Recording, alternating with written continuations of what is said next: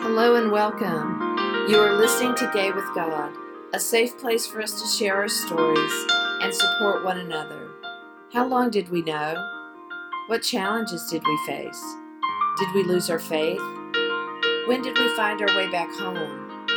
Are we still searching? The stories you hear in this podcast will melt your heart and can strengthen your belief that in God, all things are possible, and you can be authentically gay with God. I am your host, Midge Noble, and I am very honored that you are here. Hello, everybody, and welcome again to the Gay with God podcast. I am recording live at the Wild Goose Festival. This is my first time being at the festival, and I am so excited to be here at the Goose. I am just so impressed with the staff and all the people who are volunteering. And I have a special thank you to Rick and to Russ Jennings for helping me get all set up and ready to go for this very exciting podcast. I just can't wait to be able to talk with my guests, and I can't wait to go hear other speakers and other podcasters, because we have a great lineup here at the Goose Cast, our special little podcast tent, and I have met the most amazing people. So if you've never been here, please take a look at the Wild Goose Festival. You can find it on Facebook. You can Google that and find all these amazing opportunities to be a speaker, to camp and just take in the full beauty of everything. And I'm just so impressed that the staff here made every effort possible to keep us safe during COVID tide. We all had to be validated as vaccine ready.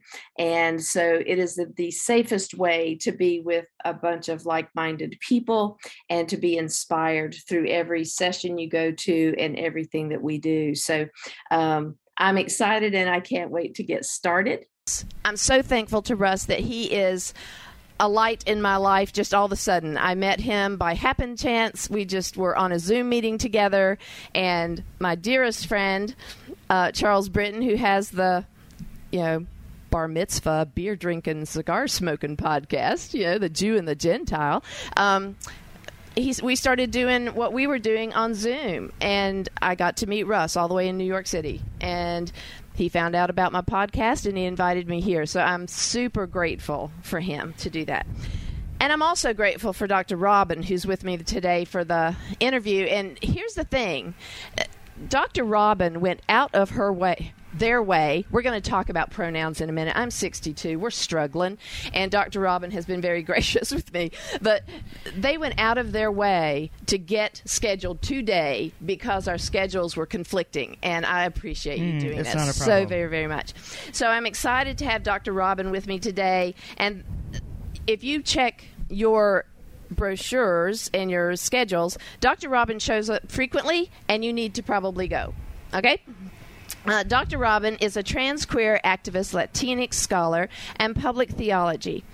They are the author of Activist Theology, published by Fortress Press, and co-direct a collaborative project called the Activist Theology Project, based in Nashville, Tennessee, which amazes me that this is based in Tennessee, that works to partner with the dominant culture to create culture shift by using the tools from theology and ethics. We believe in a deep togetherness, or junto. In conjunto. Thank you. I even phonetically spelled that, folks. So there's no perfection here. It's just effort. Listen, perfection is a hallmark of white supremacy. We ain't trying to be perfect. Oh, thank God. Now we can all relax. Okay, so we do that word, and we work to bring theory into a more generative reality by translating theology to action. We collectively work to compost supremacy culture by responding to pressing social concerns. Having said all that, today, what we're focusing on is Dr. Robin's faith journey, because Gay with God is all about how did you come out? How did it affect you? Were you able to keep your faith? Did you lose your faith? Have you reclaimed your faith? And how does it look today? So all the stories that come through my podcast are unique. Even though you might think, hey, this sounds like a journey that everybody takes, we all do it in our own way. And so I'm very interested to hear your story, Dr. Robin. Well, so welcome. You. Thank you. It's good to be here. Tell us your story. Well, My story has many twists and turns, like any river or any creek. I was born to a Mexican woman, not of this country, and an Anglo man, so I'm a mixed-race Latinx. And I lived with my Mexican mother until I was about 12. I was in Catholic school growing up, and so my first introduction to religion or faith or Christianity was through Catholic social teaching, and I'm still very much indebted to the Catholic Church for providing me a moral compass, if you will, which I know can be problematic for some people, but it sort of helped me understand, okay, like, we've got to figure out how to navigate this world, and the teachings of Jesus is one way that we can explore the world. And that really made an impression on me. However, there was a Southern Baptist church a mile from my house in Longview, Texas, which is where I was born and lived for 12 years. And while I was attending Catholic school, wearing a uniform every day and going to Mass 3 times a week, I began riding the church bus. I don't know if that's still a thing that they do. Yes. I began riding the church bus to church twice on Sundays and once on Wednesdays. And you know, growing up in the ways that I did I was born in the mid-70s, and so my parents divorced when I was very young, and so I was being raised by a single parent who was working 7 days a week, and church really became my home in many respects, and I think there's a lot of people for whom that is true. Yes. And yet, as much as it was home, I understood that I was different in the world, not just racially, because at a very young age, my brown caramely mother asked me if anyone ever made fun of me for the color of my skin. Now, if you look at me, you might think, why would anyone make fun of you for the color of your skin? Because I am very much white presenting. Yes. But for my mom, who never did take me out into public for fear that someone would think that she was stealing a baby because she's so dark.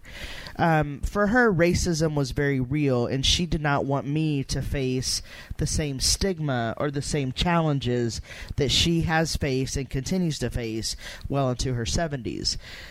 A side story, we were kicked out of an Asian restaurant in Nacogdoches, Texas, early in my PhD program because she was brown. Wow. So, like, the racism is real for her, and she didn't want me to endure that. And so I knew that I was different, but I didn't completely understand racialized difference until I was much older and learned that I could check a box that said Hispanic, which is a whole nother story.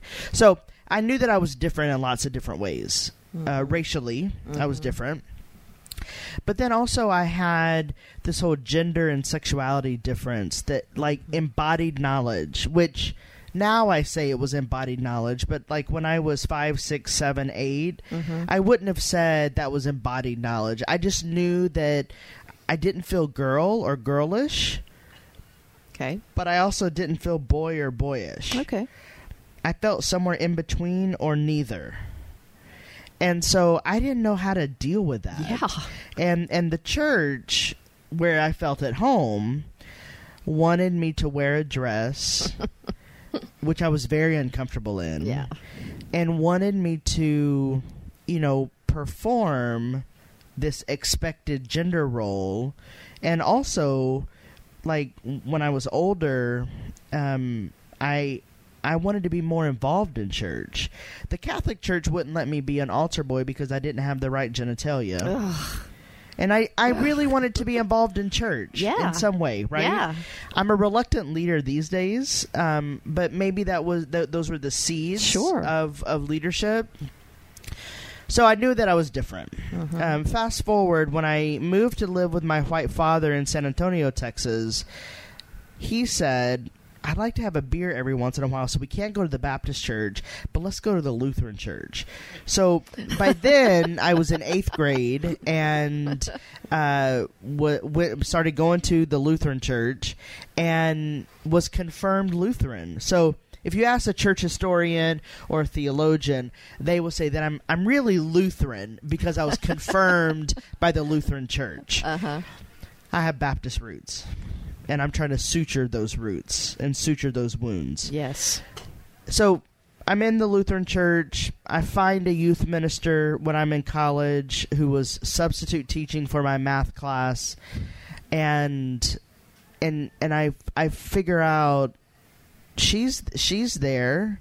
Now this is in Texas where religion is both football and church. So she's substitute teaching and invites me to youth group, as any good youth minister would do. So I come home that day and I tell my dad, I've met someone and I want to go to this church. And he said, well, I'm not going to take you. And it was about 15 miles away from where I was living. So I was going to have to find a ride. Mm-hmm. So he would drive me about 2 miles of the way.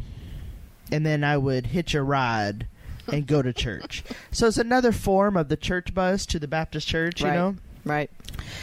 So in my high school years, I really felt compelled by this Baptist church. And part of it was the spirit of the community. Mm-hmm. It was very active. We read the Bible together. That's something that's very meaningful to me. And yet I was still dealing with this difference that I had, right? Right. And I was very quiet about it. And then I had a brain aneurysm when I was 16. What? And had felt a call to ministry, but was told that can't be true because I don't have the right genitalia. Right. And still dealing with the sexual difference and the racial difference. And as soon as I recovered from the brain aneurysm and 2 brain surgeries, 2 open craniotomies, the worship pastor came and said, oh, you must be called. Right? They used that event as a way to justify my specialness. Wow. And then I went to college and gave up my music scholarship to study the big ideas of philosophy and theology, and the rest is history. So before we go into the rest of his history, can we have a big round of applause for Dr. Robin, who has had brain surgery? She still talks on a level that I can't even understand sometimes because I'm an Aries. We need to bring that up often. But well, I'm a Leo. So oh my God, I'm married to a Leo. You know what? Now this makes perfect sense. My chosen mother is an Aries. We are so connected, and we just don't know it. So let's back up just a moment and tell me, as you were struggling and you didn't feel like you fit in, did your family understand what you were going through? Were you able to process that with them at all? When did they... I'll ask you 300 questions, and you pick whatever one you want. Did they know? How did you tell them? How did you work that out with your family? So... because I had this brain surgery, and I mentioned that brain aneurysm because it was a pivotal moment in my life and the life of my family. What my family should have done is take me to therapy to process that, right? Yes. But what my family did at that time is reduce me to being pathologically crazy. That obviously there was something wrong. So that narrative got spun enough that it made me feel really insecure that I could even go to my family to tell them anything. Right. Because I had just survived this brain aneurysm, which my neurosurgeon, David Dean, who, I don't know if he's still living, he was Christian at the time, and was amazing. Mm-hmm. He told me 9 out of 10 people don't survive the brain aneurysm, much less the surgery. Wow. And if they do, they're either blind, deaf, paraplegic, quadriplegic, like not functional. So the fact that I am what I am today is no short of, maybe we would say, miracle. I would. I mean, a medical miracle. I was in a coma for 3 days. I was in a hospital for a month, learning how to walk again. Finished high school on time, went on to college, whatnot. But because that narrative of me being crazy was so prevalent, my family wasn't a safe place to go. No. So I found myself studying the big questions of life. I was reading theology as a high school student, Calvin and Luther. I was a very curious young person. I didn't know that being a theologian was something that someone could do, much less a trans queer theologian. Yeah, right. Yeah. Those pieces of myself were still very much buried and searching for air in my world. When I got to college, I went to a Baptist university in Abilene, Texas, Hardin-Simmons University. Now, Abilene, Texas has similar to Charleston, South Carolina, has the most churches per capita in Abilene, Texas, Taylor County. So it's a very religious town. There's a Baptist university, there's a Church of Christ University, Abilene Christian, and there's a United Methodist school, McMurray. Now, the Baptists always chided the United Methodists because they were a little bit too liberal. So we didn't fraternize with McMurray. But ACU, Abilene Christian, they were a little bit more Jesus thumping, Bible thumping, closer to the straight and narrow. Do y'all know what she's talking about? Bible thumping, straight and narrow. And let's just remember the pronouns. Are they, them? Speak about that. Well, we're taking a commercial to teach Midge how to do this. So during that time, my gender stuff is bubbling up. I've always been gender nonconforming, and I was non-binary before non-binary existed, but I was conscripted into these gender pronouns before they them was made available, and so it wasn't until I was early in my doctoral program that I began using just my name as my pronoun, so opting out of any pronouns, and then I migrated to the they them pronouns, and that fits, I think. I feel like I have a plurality of being in me.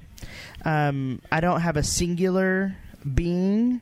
I'm a multiplicity, and the they them pronouns feels like the multiplicity, and I credit my studies in philosophy and theology for getting me there. Now, I was deeply closeted in college. Okay. Partially because had I come out, I would have been kicked out of my school. Right. So you had an essence of who you were, but you did not come out to other people. I was deeply afraid to come out. Sure. In my early 20s, for fear that I wouldn't be able to get my degree. Right. That the friends I had would disown me, like my family had done. Yes. I had a partner at the time, and we were partnered for 16 years and married and whatnot, but we went our separate ways after I finished my PhD. But I was deeply closeted during those college years. Now, I left Texas in my mid-20s and moved to Chicago, Illinois for seminary and cut my teeth on radical queer politics. Y'all, I have seen things that I have never, ever seen before. And then when I went to San Francisco Pride years later, I saw even more things, if you know what I mean. It was a whirlwind education. I bet. So when I moved to Chicago, I felt more comfortable to come out. Okay. To start spending time in spaces that were more heavily populated with L and G people. One of the questions I asked Midge before I agreed to the podcast, I'm like, well, I don't agree. I don't identify as gay, and God is a contested term. Would I still be welcome? She was like, oh, yeah. We're just going to hear your story. I'm like, okay, great. So when I moved to Chicago, I was still looking for a church home because we are meaning-making people. I was going to seminary, so I felt like I needed to be in a church home to sort of foster my mind and my heart and my spirit. But interestingly, when I was in my ordination process, a cis white gay man told me I had an allergy to myself because I identified as queer. Queer to me in my early and mid-20s felt home to me. You know, I'm sort of a strange person. I like to destabilize the binaries. I like to destabilize all that is. And so queer fit for me. And so I really began identifying as queer. The trans piece came later, but the queer piece was very early, and again, it felt like home. Mm-hmm. And this cis white gay man who was ordaining me was like, "You have an allergy to yourself, and you need to do more professional development. You don't know who you are." Oh my goodness! And so I left the church. Yeah, because if the place that has been home to me for decades is now saying I have an allergy to myself for the way that I identify, why would I stay? Mm-hmm.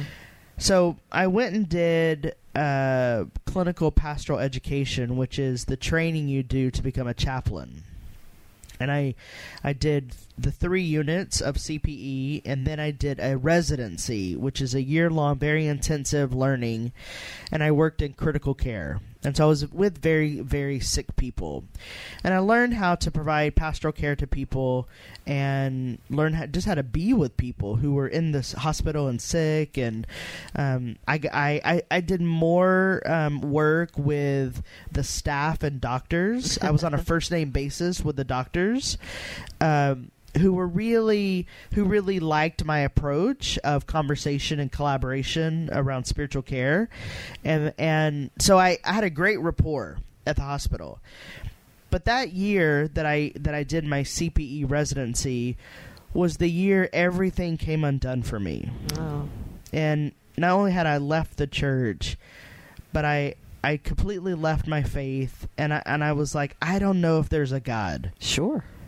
And now, mind you, I'd been trained in philosophy. I was in seminary, and so I'm reading a lot of big thinkers, big ideas, and I came across a lot of thinkers who had a lot of the same questions that I had. Is there a God? Mm-hmm.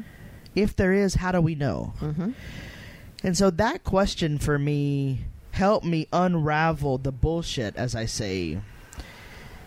And I just want to say, I asked my grandfather, who is a minister, at 4 years old.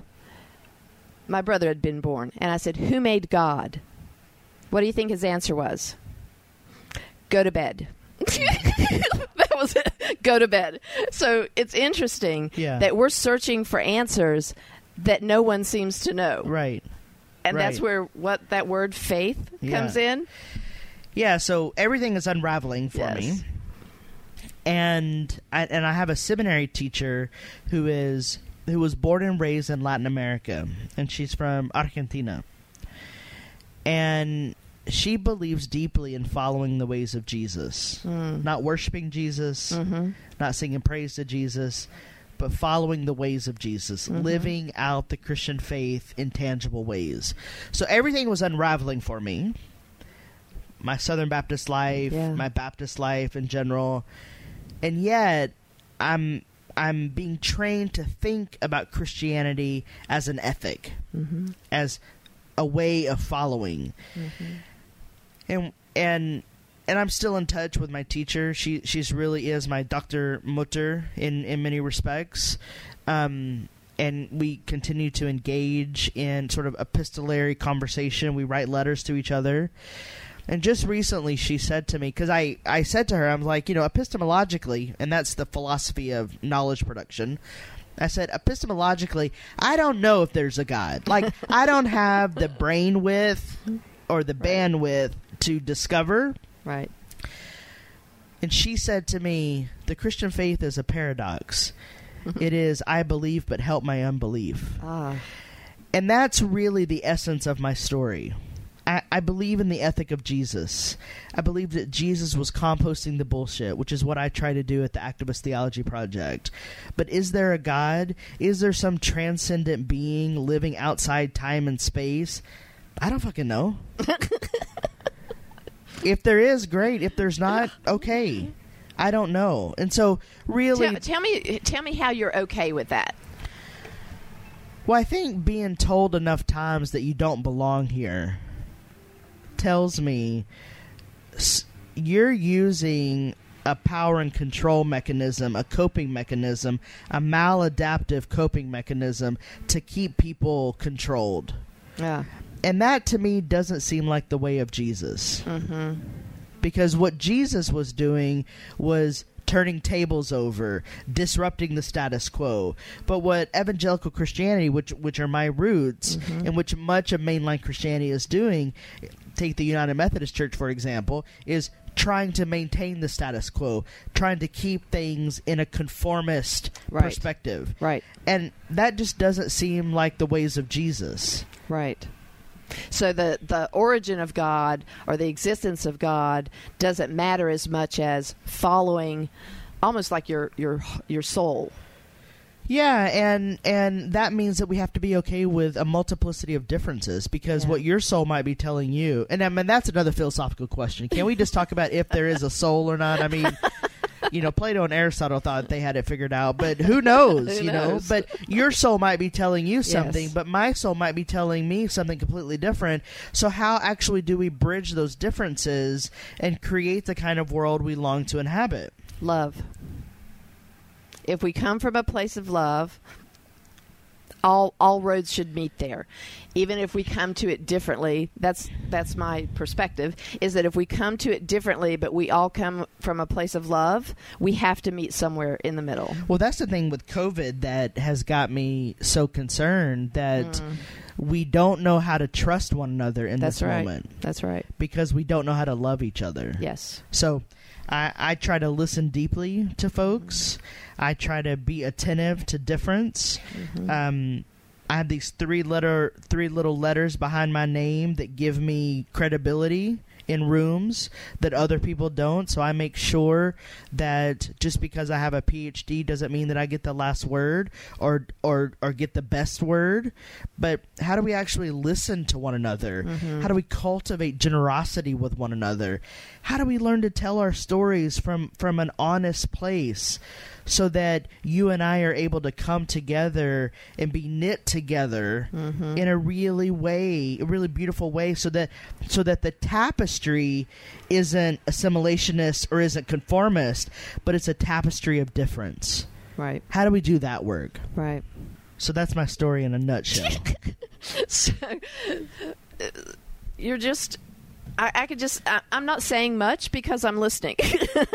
And I love how you put that it's a tapestry and we've got to all come together. And when we can't, someone has to shift. Yeah. Someone has to shift. Well, we all have to shift. Yes. Let's remember that coalition is not home. And even in coalitional work, people get eclipsed and people get invisibilized. And so, we're in movement work, we're all trying to build a coalition. But is coalition the right method? Right. I like to think about bridging as a method. And can we bridge with difference and create the kind of world we long to inhabit?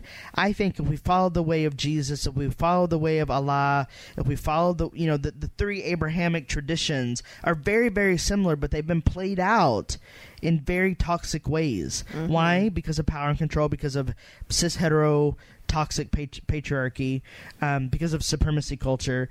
If we can learn how to compost the bullshit, which is a technical theological term, then we can really live this contemplative way in the way of justice, which people have been gunned down and murdered for doing. Yes. But there's a risk in this way. There is a risk, and there's a risk to our path in general, coming out in the South, in the rural South, and all of the dogma and I've said this so many times that the difference between how I was raised in an Advent Christian church with a minister grandfather, a minister uncle, and total no context other than this minister taught this to this minister who taught this, and everybody believes the same way. So when you ask a question, they all give you the same answer, but there is no division, or diversity in that.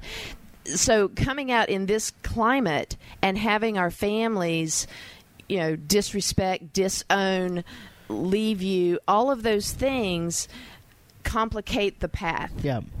First we have to be okay with ourselves and our faith, and then we don't have to be okay, but at some point we need to be able to be okay with our perspective. before we can then enter a conversation and make a big difference. And I know that's a generalization and not.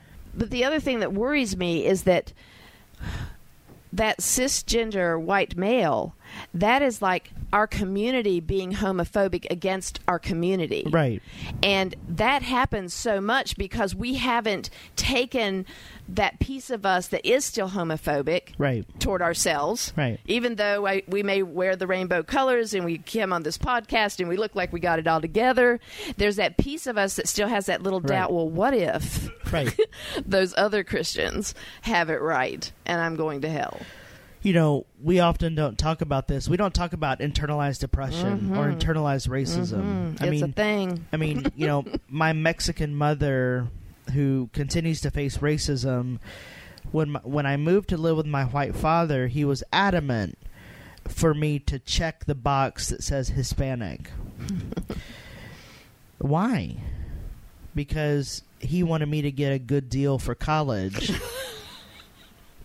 But I had so internalized hatred for anything Mexican or Mexican American that to do that meant I was betraying myself. But to do that meant I was visibilizing myself. Yes. So it's very complicated. Yes. Unprocessed trauma is oppression. Yes.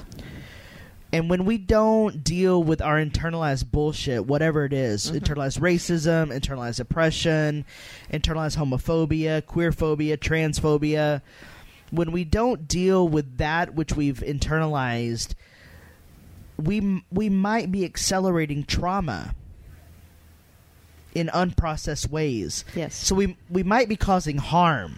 Yes. To ourselves and to one another. We have to learn how to be in relationship with one another. And going back to your sort of your lesson to we have to learn to be okay. Learning to be okay takes a lot of effort. Yes. And takes relationship and community. We are meaning-making people. All of our think of any circumstance in your life. We always try to make meaning out of it. Why did that happen? What did that mean? Those are questions of meaning making. So until we actually compost the bullshit and actually learn to make meaning out of what is in front of us and be in relationship with a multiplicity of difference, we will not have arrived. I mean, I just take the stories of Jesus as an example. He was constantly making meaning, tipping over tables to make meaning. Like, this isn't about exploiting people. This is about equity, right? We are still having that conversation in late-stage capitalism. The world is falling apart before our eyes. Yeah. And yet we have examples, Gandhi, Jesus, other people, how to wage peace in the world. And it requires relationship. Yeah. Do you feel like you still have a relationship with your family? So my father passed away in my mid-20s from cancer, and we were estranged at the time. So, and he was my best friend growing up. And so it was really hard to lose that relationship. He was a good dad. He saved me from a situation. I was living with my mother who was abusive and lots of dysfunction. So he very much saved me from that situation. But with any piece of salvation, there is the other side of that. And so even though I was saved from a situation of violence and dysfunction, I was conscripted into a situation that was equally as problematic with power and control. And so I really had to leave that situation when I was 18 and go to college and sort of find my bearings. And so I don't have a relationship with that side of my family. My mother and I still talk. She texts every day to say good morning. Aww. But even that relationship is fraught because she's not dealt with her unprocessed trauma, so she perpetuates harm and dysfunction. So my family is chosen family. Yes. And that's what a lot of us queer folks and trans folks have to do. Yep. We have to knit together people of choice because our bloodlines are so fraught with unprocessed trauma that it harms us. Yes. And stepping away from that is a journey. Yeah. You know, I have family that I know love me on a level that they grew up loving me. Yeah.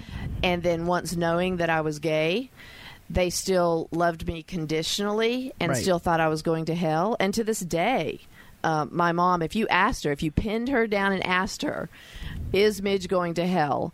She'd probably say yes, or she'd say, I don't know anymore.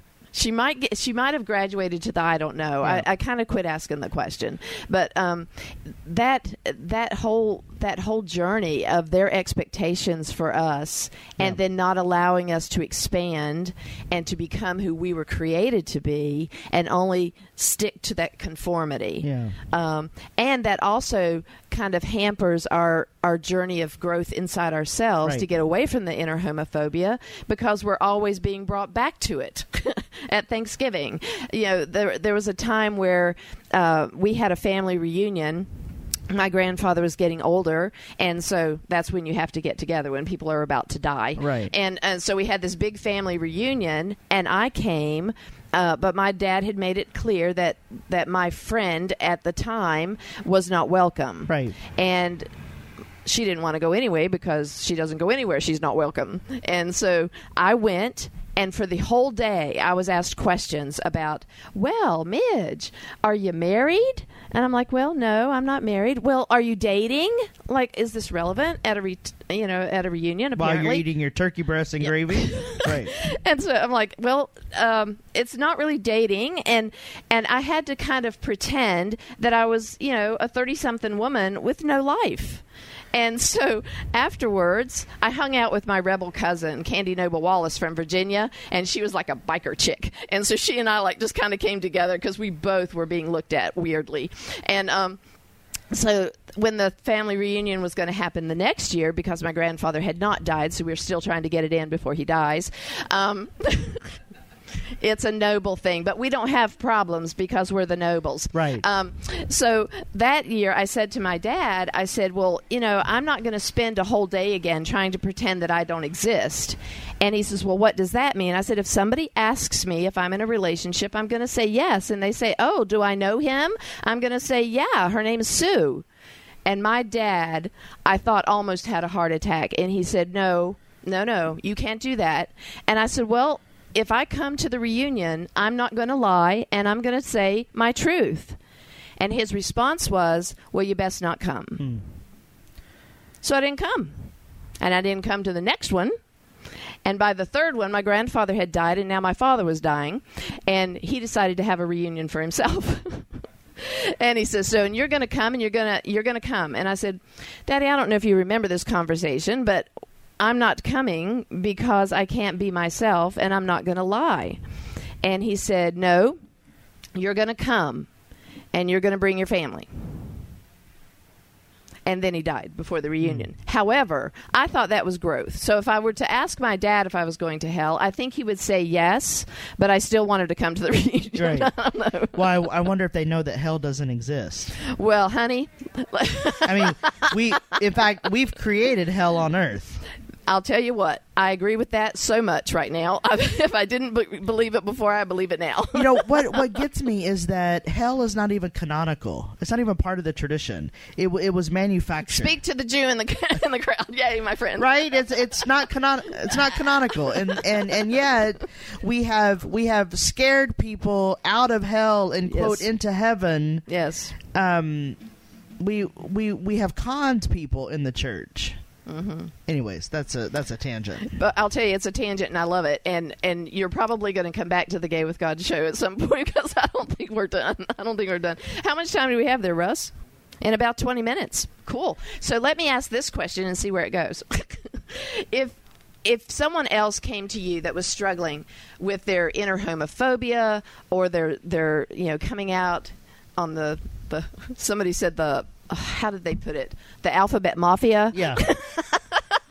I know that confuses me too. But what would you say to that person to help them get through that point? Because one of the reasons I started the Gay with God podcast is I was tired, so tired and distressed at how many suicides happen in our community because of that. I can't be gay and Christian, right? And I was part of that. I mean, I'm still surprised I'm here. Yeah. But in that moment of despair, where if I'm going to go to hell, even though it doesn't exist, but at the time I thought it would.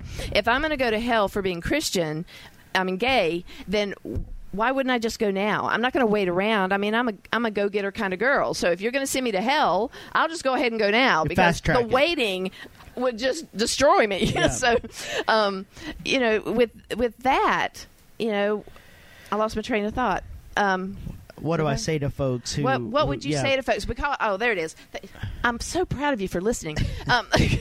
So I don't want people to keep dying because they can't blend or reclaim whatever faith in the God of their understanding. So what would you say? So I would say two things.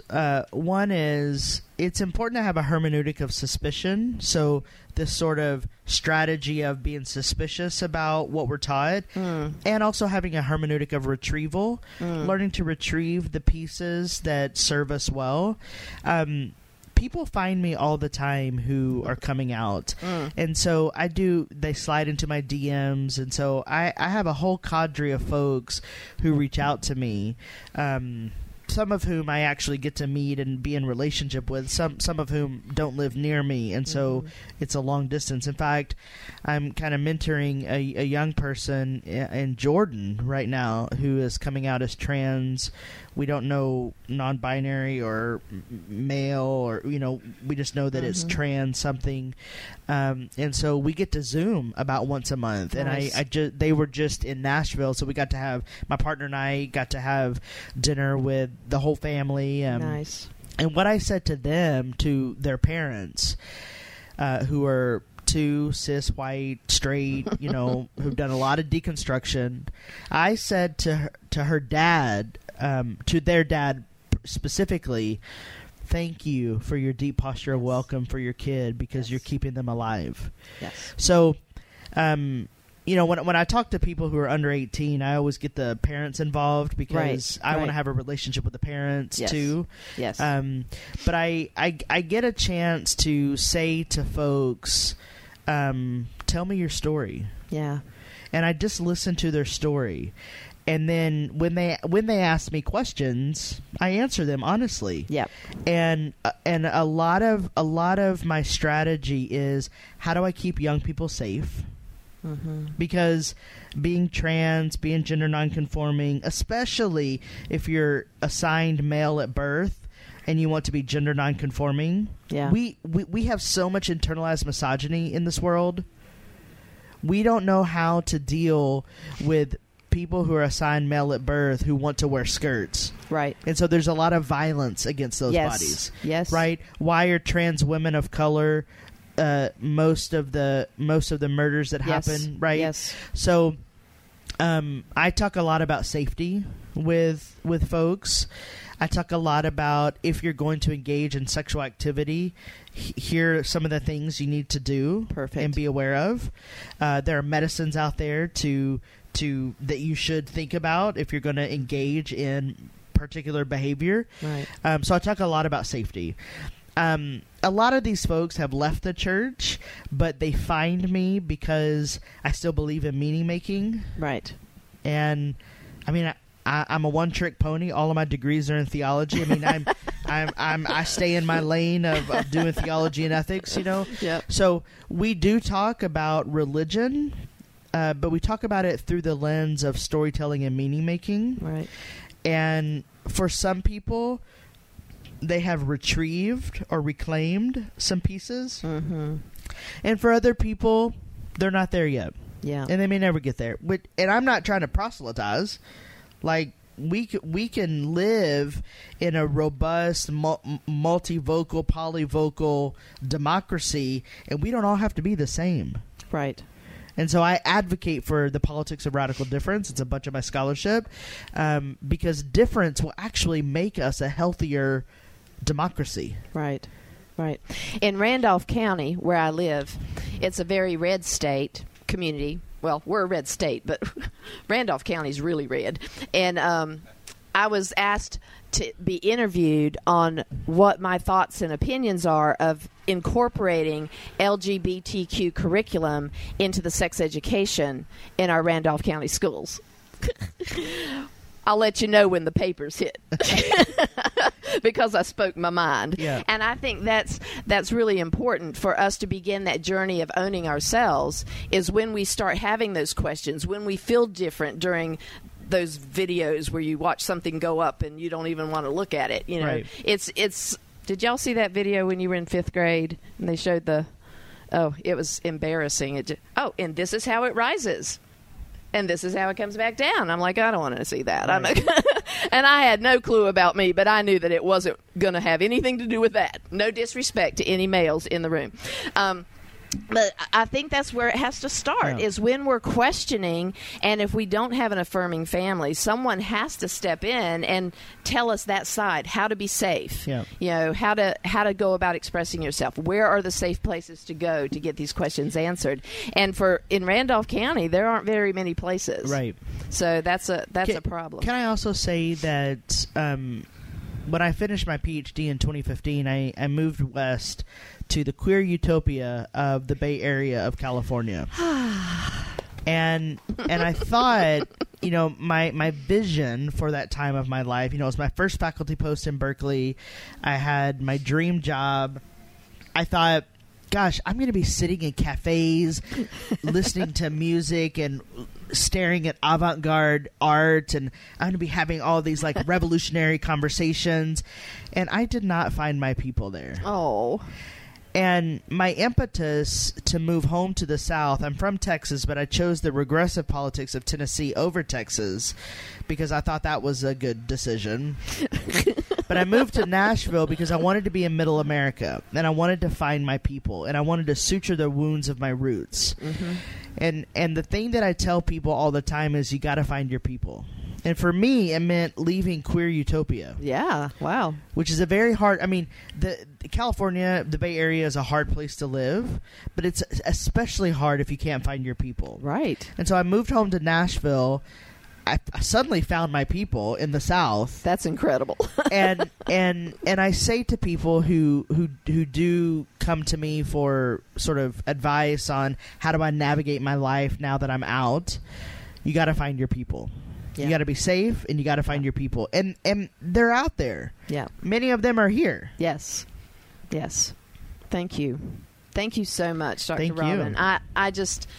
I love listening to you, and I love talking to you, and I thank you again for making all the efforts to get our schedules to mix. Well, I think we need to thank Russ and Rick for making it happen, because they were the ones dealing with my schedule. Yes. I was easy. I had one thing only to do, and then there was Dr. Roberts, and it was like, how are we going to get this to work? So I really, really appreciate it, and I want to thank you guys for showing up. Thank you so, so much. I said to Russ, what if nobody comes? And he says, well, just pretend they're there.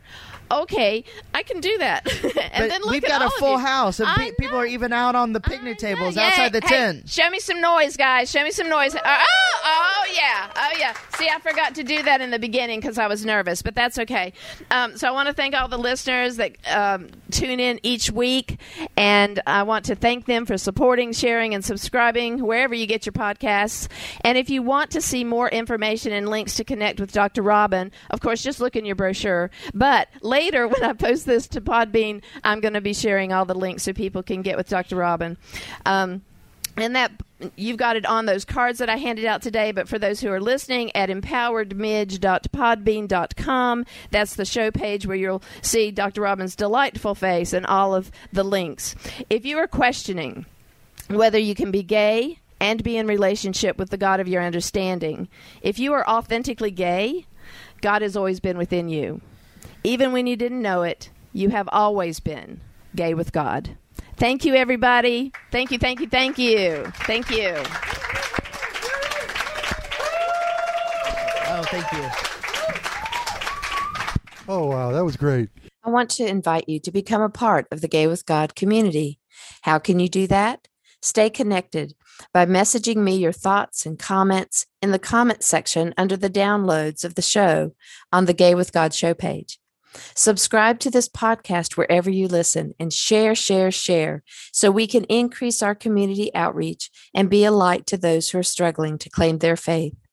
Consider being a sponsor so I can highlight your service in our community. We are all worthy of respect and a relationship with the God of our understanding. I want to thank you in advance for supporting this podcast. Together, we as a community will keep this show visible and our community stronger.